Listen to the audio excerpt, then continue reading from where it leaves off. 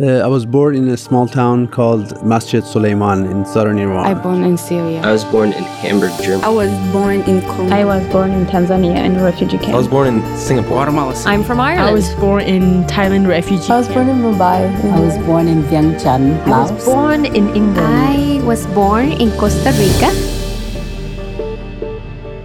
Welcome to Many Roads to Here, bringing the voices of immigrants, refugees, and asylum seekers to a national conversation about migration and identity. I'm your host, Caitlin Dwyer. Rahma Yusuf was 12 years old when she left Syria. She was escaping violence caused by the ongoing civil war. But life didn't get easier for Rahma when she left the capital city of Damascus and sought asylum in the United States. Conflict followed her from a young age, and she had to learn how to overcome fear and trauma to create a new life. A content warning, this episode contains descriptions of war and violence that may be sensitive to some listeners. Emily Denny has Rahma's story. In 2012, Rahma was in the 7th grade. Pro-democratic protests demanded an end to President Bashar al-Assad's authoritarianism, becoming known as the Arab Spring. The Syrian government's crackdown on the protests quickly escalated the country into a full-fledged civil war. We get to school, we do our rituals, all of that. We go to class. My science teacher, actually explaining something on the board, and as she's explaining, other girls are chatting. I'm writing notes to my friends. It's a very normal day, and immediately, like boom, a bomb goes off, and the whole building shook. The desks literally shook. I felt like we lost control of our balance. That's what it felt like. And as time goes by, we're trying to comprehend what's going on. We're trying to figure out, like, are we gonna die? Are we getting targeted? Is it the end? It was a very moment of fear and survival, because you could see all the girls like getting up and trying to find places to hide. And as the teacher is yelling, like, get under the desks and away from the windows, because the first suicide bomb actually broke some of the windows, and girls, even the ones wearing, covering their hair, got affected. They got injured on their head. They were bleeding because of the glass. And then 2 seconds later, another bomb goes off. And then that was the moment where we just like all fell on the ground. It was like a moment where I was looking at my friends, trying to see where they are, and at the same time accepting the fact that, okay, I'm gonna die now. Like that was a very I'm gonna die now moment. So then I called my mom, and she was on her way to work, and she's like, I already heard the bomb. She's like, I already did a U-turn and I'm on my way back to get you. She on the phone tells me, like, bring all the neighbors, bring all your girlfriends. So we get in my mom's car, we piled in on top of each other. Half of us is shaking, half of us is crying. The girls are calling their parents to let them know that they're alive. And my mom drops each one of them off, and we just drive home. And the whole time I'm like shaking. I couldn't believe that I'm alive. I couldn't believe I'm still in one piece, basically. We know that suicide bombers exist. We know that shootings exist. We know that all of these war things exist as children, but you never see it coming. I know it happens. I know people die, but as a child, I'm like, it won't be. Why would it be me? Why would I have to die in a bomb? This wasn't Rahma's first bomb scare, and it wouldn't be her last.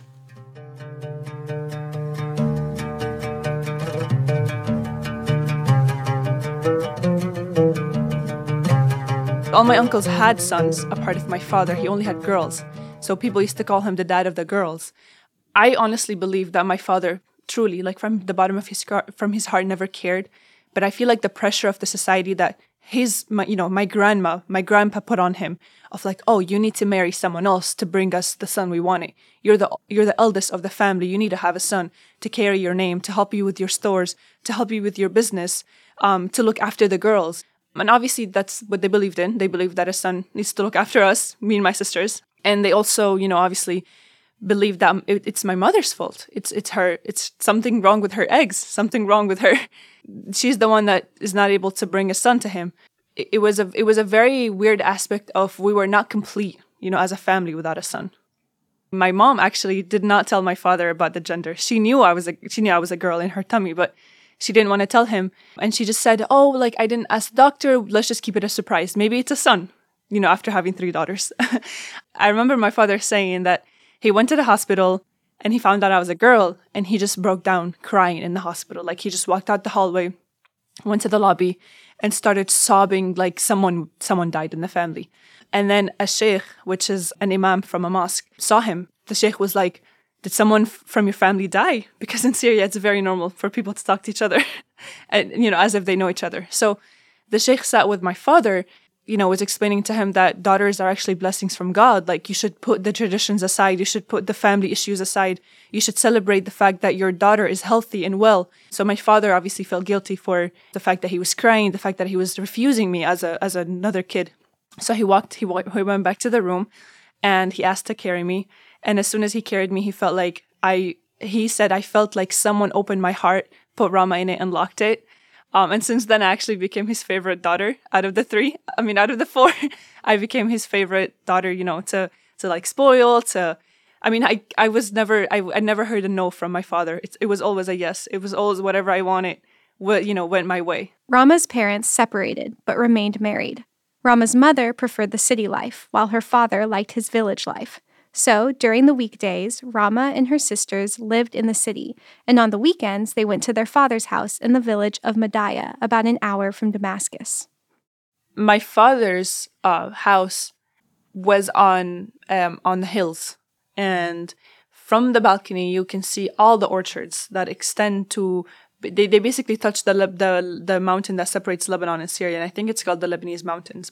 As a little girl, I remember that I loved going to the village, not because of the life mainly, but because of, the weather, the environment, the water. I love my father so much. So I look forward every weekend because whenever I'm in the village, I get to be basically in the streets. I'm helping my father with his clothing stores, running around. Everybody knows me. And I did love the city. I mean, that's where half of my family were, which is my mother's side. I loved it there, but something about being in the village felt so good as a child. So every Thursday we drive after school. I would already have my clothes packed because of how excited I am. So we just drive up there like an hour, and immediately I would ask my mom to drop me off by my father's store, which is like 3-minute drive from our house. I wouldn't even go home. I would just, run to see him because of how much I loved it. I would go and immediately sit behind a desk. I don't know why, as a child, I loved sitting behind a desk. Like that's all I wanted. I would just sit behind his desk and act like I'm the seller. Like I want to sell people clothes. And I did sell people clothes, which was very also rare because you don't see like a, 9-10-year-old girl selling clothes in a store in Syria. It's mostly older men too, I would sell clothes with him. I would convince buyers to buy clothes, and I would be like, oh, if you buy this much clothes, my dad said he'd buy me ice cream. And like they would end up buying more clothes. It was like a selling technique. I loved being in control. Like I loved being someone that my father can count on. And it made me feel like I'm the fourth son he wanted. Because obviously in Syria, a son helps, the dad mostly. That's why people want to have a son. They want to, they want the kid to hold their name. And I always wanted to do that. I didn't want my gender to hold me back from that. So going to the village was always my opportunity to prove my father wrong.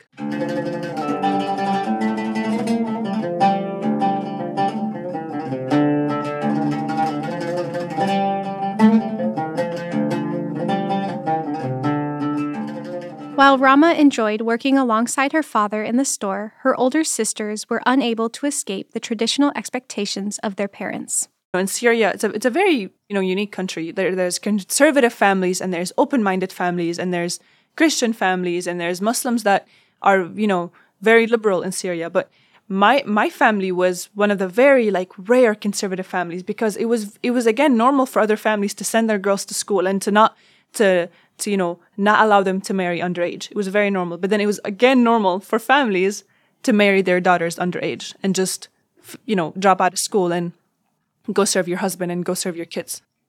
I remember I was 7 years old when we started accepting families for arranged marriages.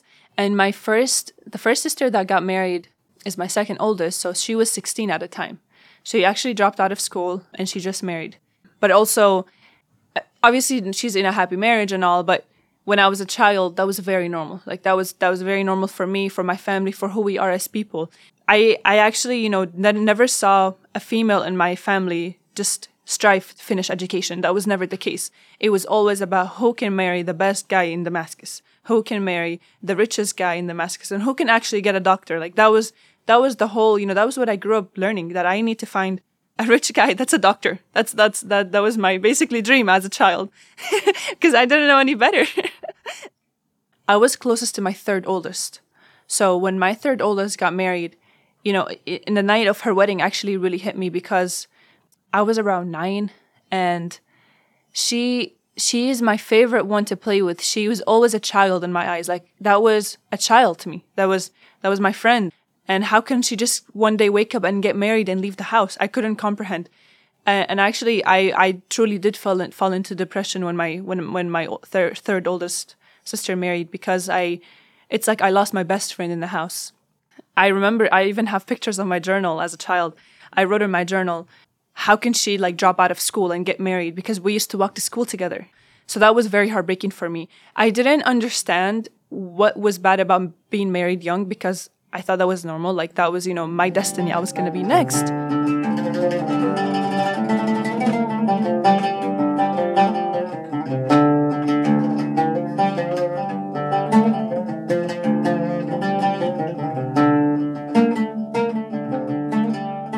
Rama's turmoil at home was met with turmoil on the city streets. She recalls one instance where she was woken suddenly to the news of a bombing near her home. It was a weekend day. I was just sleeping. My mom comes like rushing, like, hey, wake up. Did you hear this? Wake up, Rama, wake up. And I'm like, what's going on? And she's like, a bomb just went off. And obviously when she says a bomb, we knew it was a suicide bomb, because like official bombings weren't, not in, at least not in Damascus, did not, you know, start just yet. So I'm like trying to comprehend. I just woke up, you know, from sleep, and I basically slept through the noise of a bomb. You know, I mean, that's how heavy I sleep. But she basically like shook me. She shook me open, and you know, I was so scared to wake up to that. You know, I was like, you know, I was shivering, shaking, like, oh, let's go, let's get out of here. And she's like, okay, pack your things. We need to get out of here, because, you know, obviously the bomb sounded very close to us. So my mom thought another one would follow, because that's how usually it works. So we run to get in her car, and we drive off. But the only way to get out of the area we're in is to pass by where the suicide bomb took over, which is under a bridge. So we drive under the bridge. I was 12 at the time. And I remember seeing women in the streets running and like hitting their faces. Like, they're looking, I think what I saw translates to, they were looking for their kids. They're running, they're crying, they're hitting their faces. Like, where's my kids? And I'm already shocked, because, you know, the fact that I woke up to something like this, and I'm looking around and I see pools of blood. There was blood everywhere. It was so disturbing. And at some point I actually saw a hand, an actual arm in a pool of blood on the pavement, on the sidewalk. And, you know, by the time I saw all of that, my mom shouted, like, stop looking, like, you're not supposed to look. And obviously as a kid, I wanted to look. I wanted to see what's going on. So I already saw, you know, all these things on the sidewalk, and we drove off. And the whole time I was quiet. I'm like, wow, this is very real. Rama and her mother made it out on time that day, but violence was not limited to the city. She came close to another clash in her father's village. So we were far from it, but we can hear things, can see things from the balcony because of how high we were. So one day I was actually on the balcony just swinging on my swing, and my mom was praying around sunset, and a clash happened. And I remember, like, I stopped swinging. I'm like, oh my God, I can hear bullets, you know, like it's nonstop bullets. I actually jump off the swing and I go next to my mom, and I poke her. Hey mom, like, stop praying, you know, we're gonna get shot at.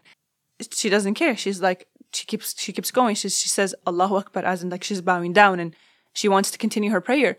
And as a child, I'm trying to comprehend, like, how can you be able to pray and put yourself together while there's bullets flying in the orchards, you know? And I just peek my face behind my mom, and I see the orchards glowing. Like, it's like somebody actually basically spilled glitter from the sky. It's glowing because of the bullets. And I'm out here, you know, shivering, shaking as a child, and I like slowly start peeing myself. My mom keeps going. She bows down again. I'm hiding behind her. And obviously, as a little girl, I wanted safety. I'm like, I'm going to hide behind my mom. And basically, she finishes up. She concludes her prayer. And then as soon as she's done, she like holds my hand and we run inside. She sprints inside. Like, obviously, she was scared. You know, she was scared. She sprints inside, she closes the door, closes the blinds, and we basically run away from the windows and from glass.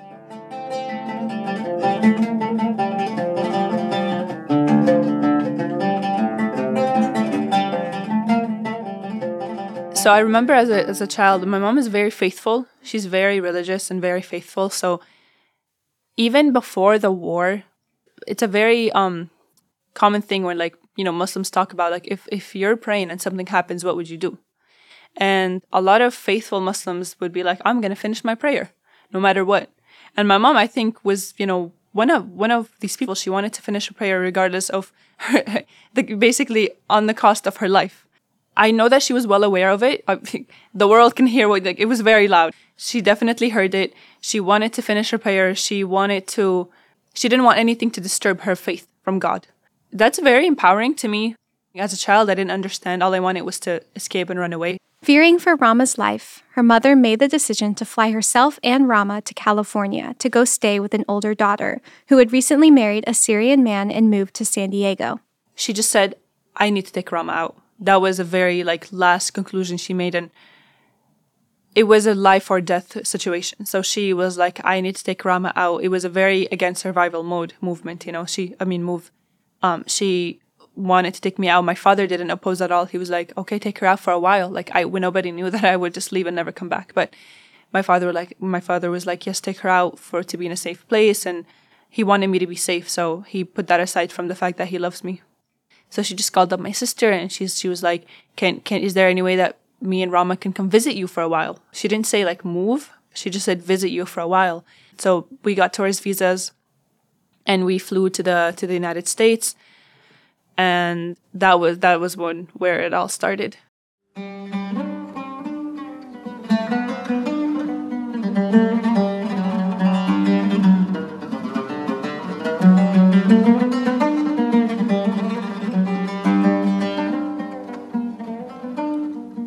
Life in America was very different from home. Speaking little English, she struggled to adjust at school. I got enrolled in Stanley Middle School, and my brother-in-law, my sister came and enrolled me, and they just gave me my schedule and waved goodbye and left. And I'm like, what the heck am I going to do?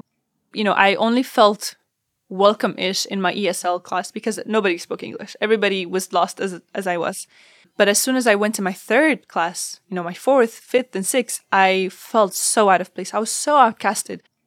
So I just stopped hanging out with anybody. I was like, I would rather be alone. I would rather just eat lunch by myself. And I would rather eat my Syrian food that my mom made at home. And one day I was eating, we call it upside down eggplant. I think that's what it's called in English. It's basically an upside down eggplant with rice. So I was eating that, and I'll be honest, our food is really good, but it doesn't look the most beautiful, you know? So one kid passed by, and I remember the first word I learned was ew, by the way. The kid looked at me, like, he basically stared at my plate, and he stared back at me, and he was like, oh, what is that? And then I thought he was, like, complimenting me, like, ew, yeah. Yeah, it tastes good. So then I went home, and I'm like, ew. I looked it up on Google, and it says, like, a feeling of disgust. So I felt embarrassed. So it was a very tough experience, but I swear I always found the good in it. Like, I would always, you know, even laugh with the kids, because not that I would find the good in making fun of me, no, but I was a very laid back person. Obviously when I grew up, I learned the trauma of what that caused me. But when it was happening in the moment, I'm like, it's okay. They people make fun of people that don't look like them, because that's what I also knew in Syria. So I accepted that until later I learned that was not okay. Rama no longer feared bomb threats, but life in America wasn't easy. There was family conflict, and so her mother decided to move to Egypt to live with another daughter. I remember being very confused. What was going through my head was, who's going to take care of me? Like, who's going to buy my necessities? Who's going to take me to get clothes for school? Not that that's the why I cared about my mom. I loved her. But as a child, I was very lost and confused. And I didn't feel abandoned. I just felt confused because she kept telling me, like, I'm doing this for you. I'm doing this for you. So in my head, I'm like, yeah, she's going to do this for me. But who's going to take care of me? I was very sad the day she had to leave. She just left the country, and I just never seen my mom again.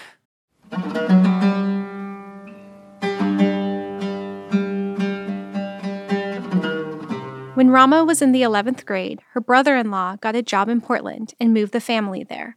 Rama found a job at Subway, where the manager told her about a private high school that supported students in a smaller environment. So she gave me the address and she was like, just go to them and just talk to them. Just tell them who you are. So then I take the Max. I go to De La Salle and I actually speak to the president. So I walked to his office. He was very confused, like, who's this girl that wants to speak to me? Students don't talk to him.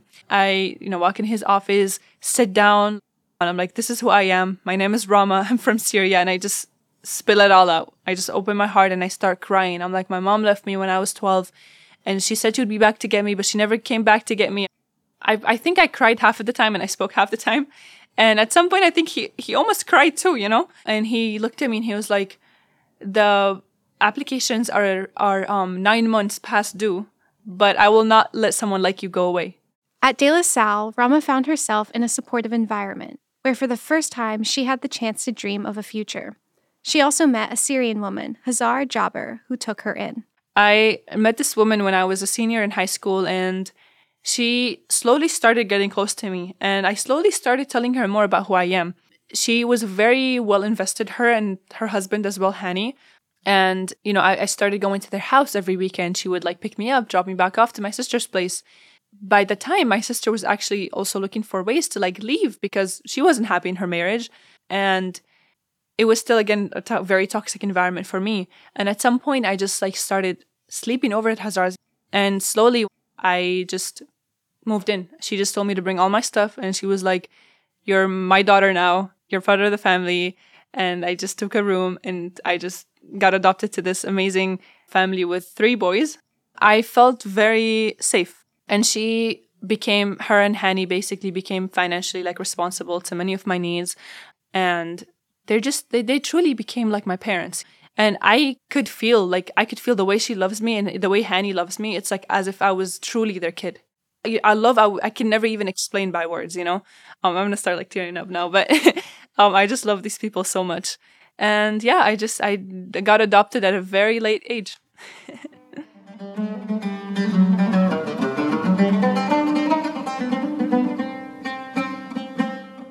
Now a senior at California Lutheran University, she studies political science on a scholarship designed for students who fled the conflict in Syria. Outside school, Rama stays busy, studying for the LSAT with plans to attend law school and become a judge. She is also writing an autobiography, telling her own story in her own words, something that she says empowers her as much as she hopes it will empower others. What I saw that happened to my sisters, they didn't go to school, no education, and no space to dream for. They didn't dream, and I get to dream. That's been my biggest motivation, and definitely motivation stay away from failure, because obviously failure is okay. You fail, you pick up, and you keep going. But I had a vision to keep going further and bigger, just to show the world and my parents that there's still time to hope, there's still time to dream, there's still time to make change about yourself and what do you want to do in the world.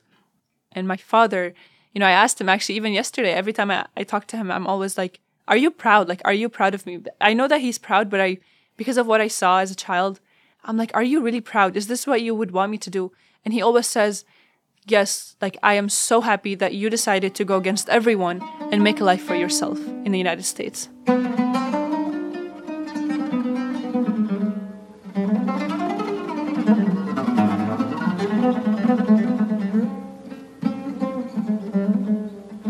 Many Roads to Here is a production of The Immigrant Story.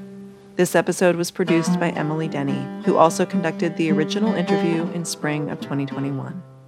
Our audio editing was done by Rick March, assisted by Greg Palmer.